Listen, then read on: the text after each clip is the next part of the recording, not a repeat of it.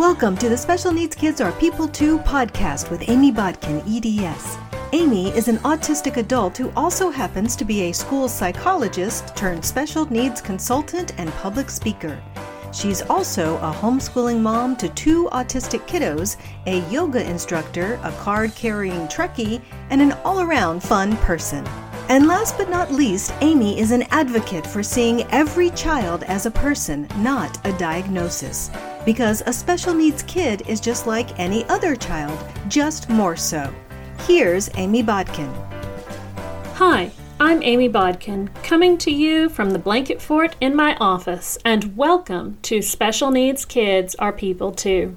Last time we started a series of episodes using questions that people asked in my Special Needs Homeschooling Help with Amy Bodkin Facebook group for a special Q&A series. This next set of questions, I'm grouping them by topic. First question is from Rachel.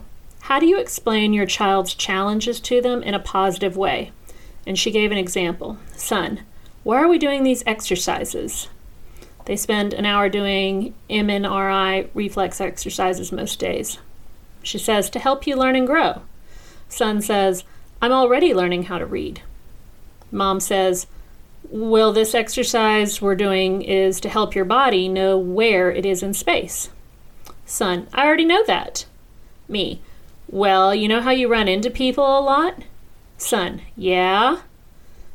Mom says, you're getting bigger and it's important that your body be able to go around people and not hurt them accidentally, like the older ladies at church. He's knocked down every single elderly person at church, maybe 8 total, and they are worried.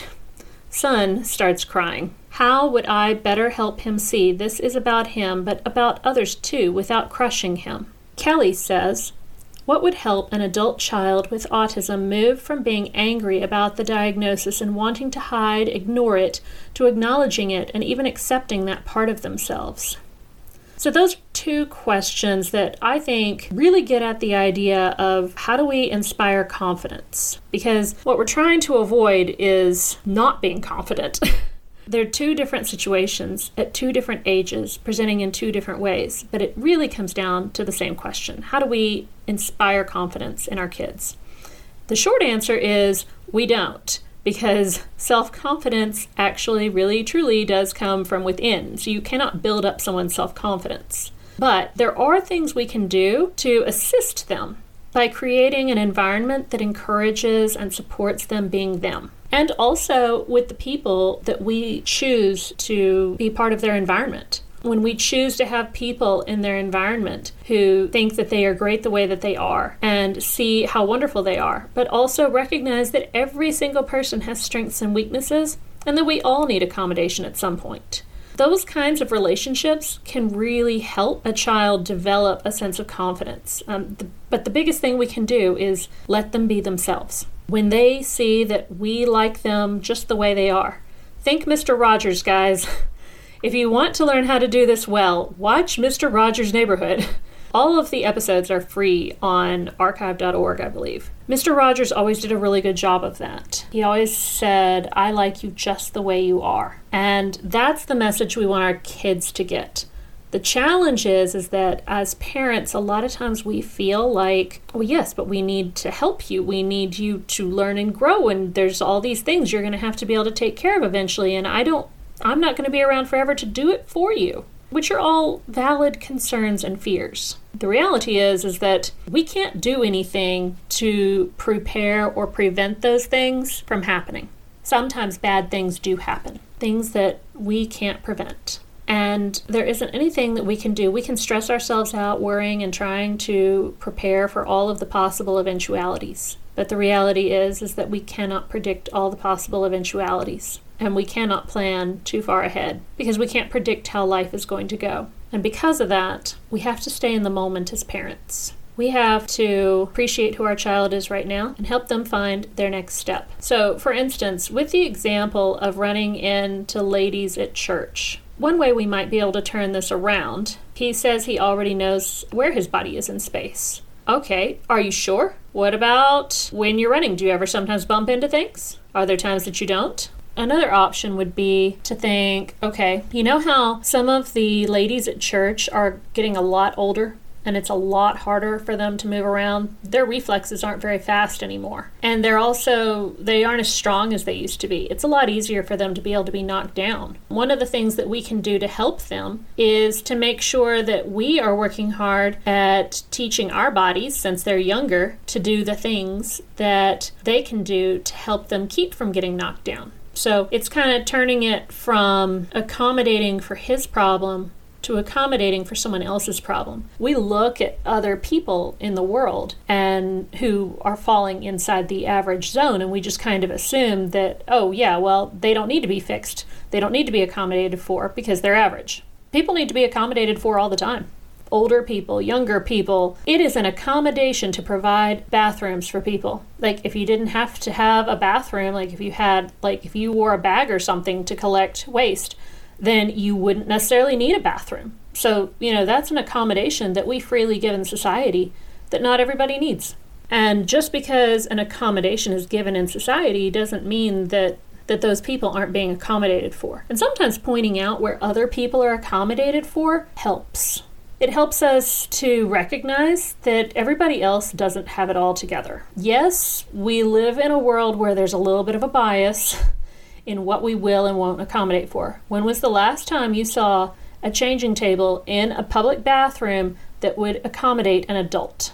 I don't know that I might have seen one in my entire life. Maybe. There are so many times that we do not accommodate for some people's needs and we accommodate for other people's needs in society.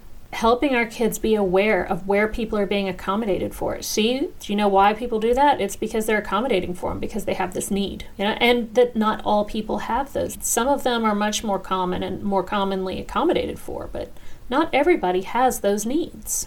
So thinking about it more perhaps in that term, that might help some. And with what Kelly asked, what would help a child with autism move from being angry about a diagnosis and wanting to hide and ignore it, but to be accepting it and making it a part of themselves? Oof. That can be really tough. It is a journey that everyone has to go on for themselves, and it's not easy. But I do truly believe that the number one thing we can do is to help kids learn to appreciate themselves, and adults too. When people feel like the people around them think they are great just the way they are, that makes such a huge difference. And the thing is I think we all feel that way about our kids, but we don't always act in a way that makes them feel that way. And a lot of what gets in our way is our own fears and anxieties. We're looking at it going, oh no, they're not doing this yet.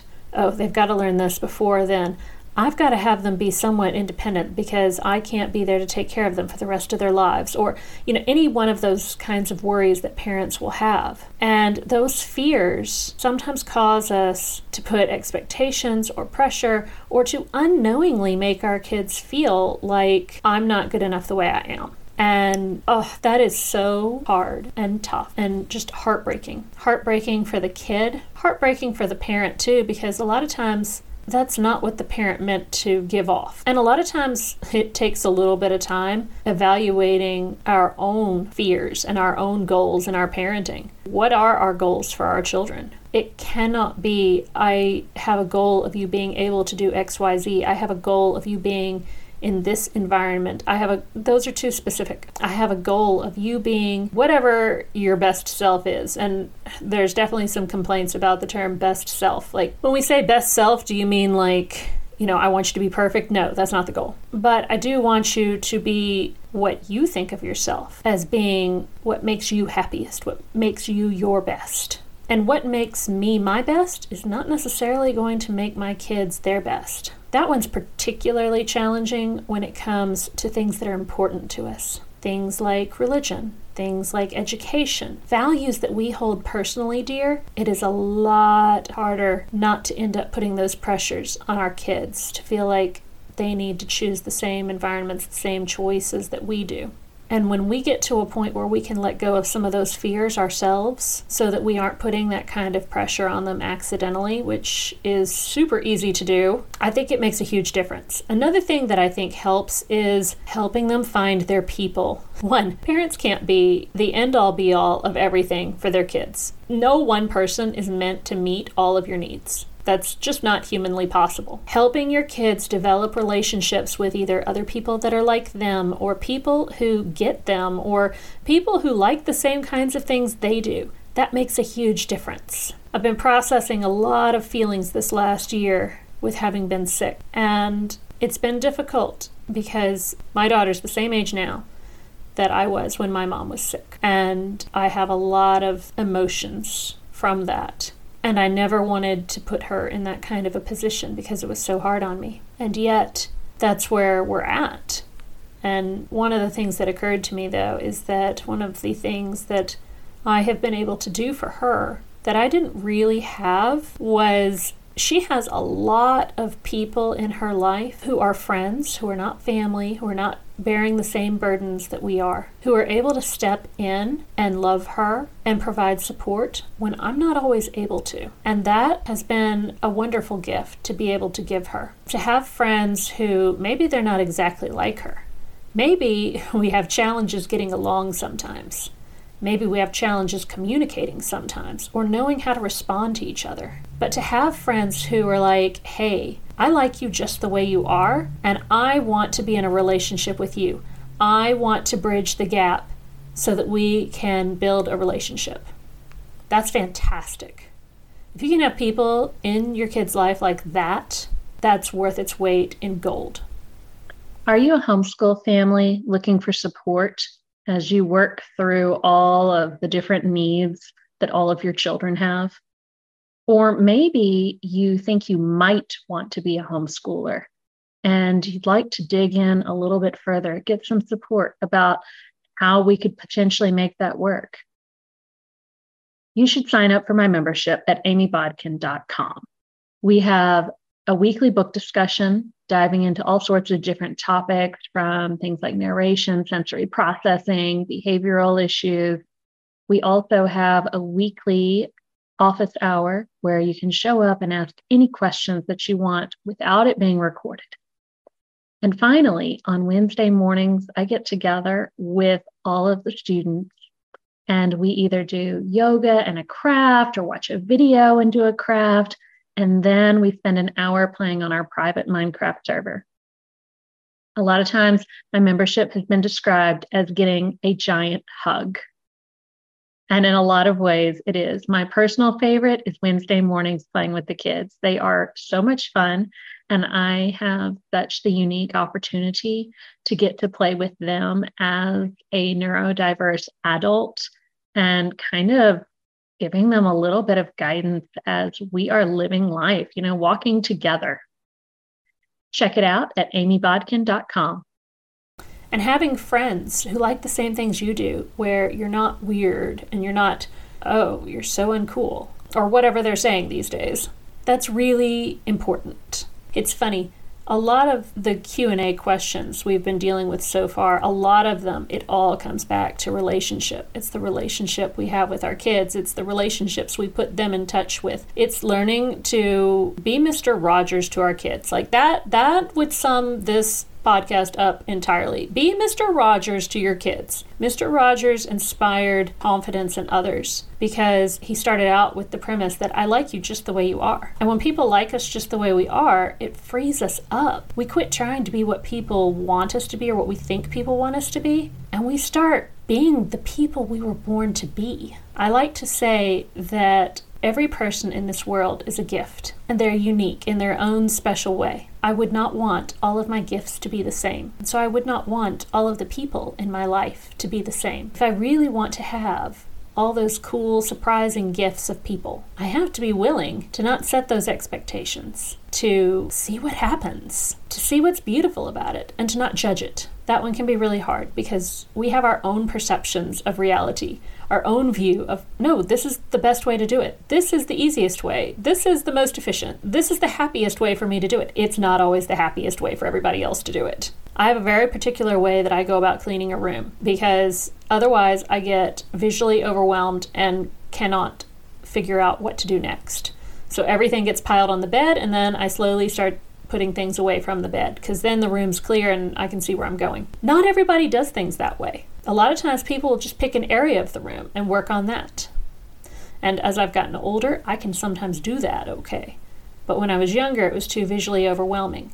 So people do things different ways. Sometimes they drop things that are important to someone else because, well, it's just not really for me right now. Or it's not something I love right now. Or it's not something I'm quite ready for yet. Encouraging your kids to find the things that they love, the people that they love, the interests that they love, the places that they love. Sometimes it's finding even like a religious house or worship service that is appealing to your kid. That one's a big one with autism. I've said in previous podcasts before that it's very common for autistics to grow up to be atheists.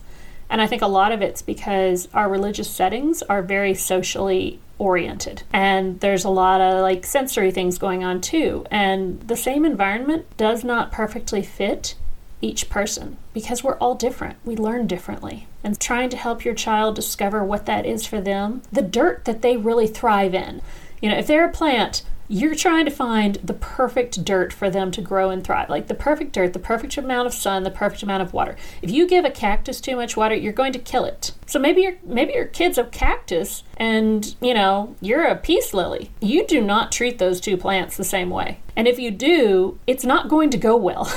So just because you're a peace lily does not mean you're producing peace lilies. Trust me, it never works that way. The gene pool is way more diverse than we give it credit for.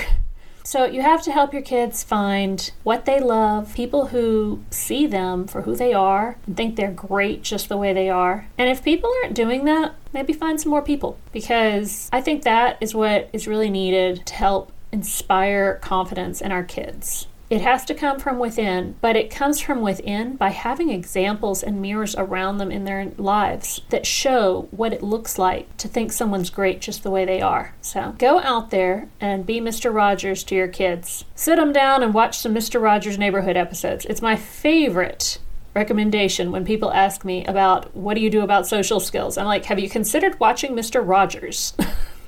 That's my favorite. Thanks for joining me today. We'll be back with some other questions next time. Bye. We hope you had fun listening to today's episode and gained some new insights into the wonderful variety of people in our world. You can find out more about Amy's advocacy work at amybodkin.com. And remember, special needs kids are people too.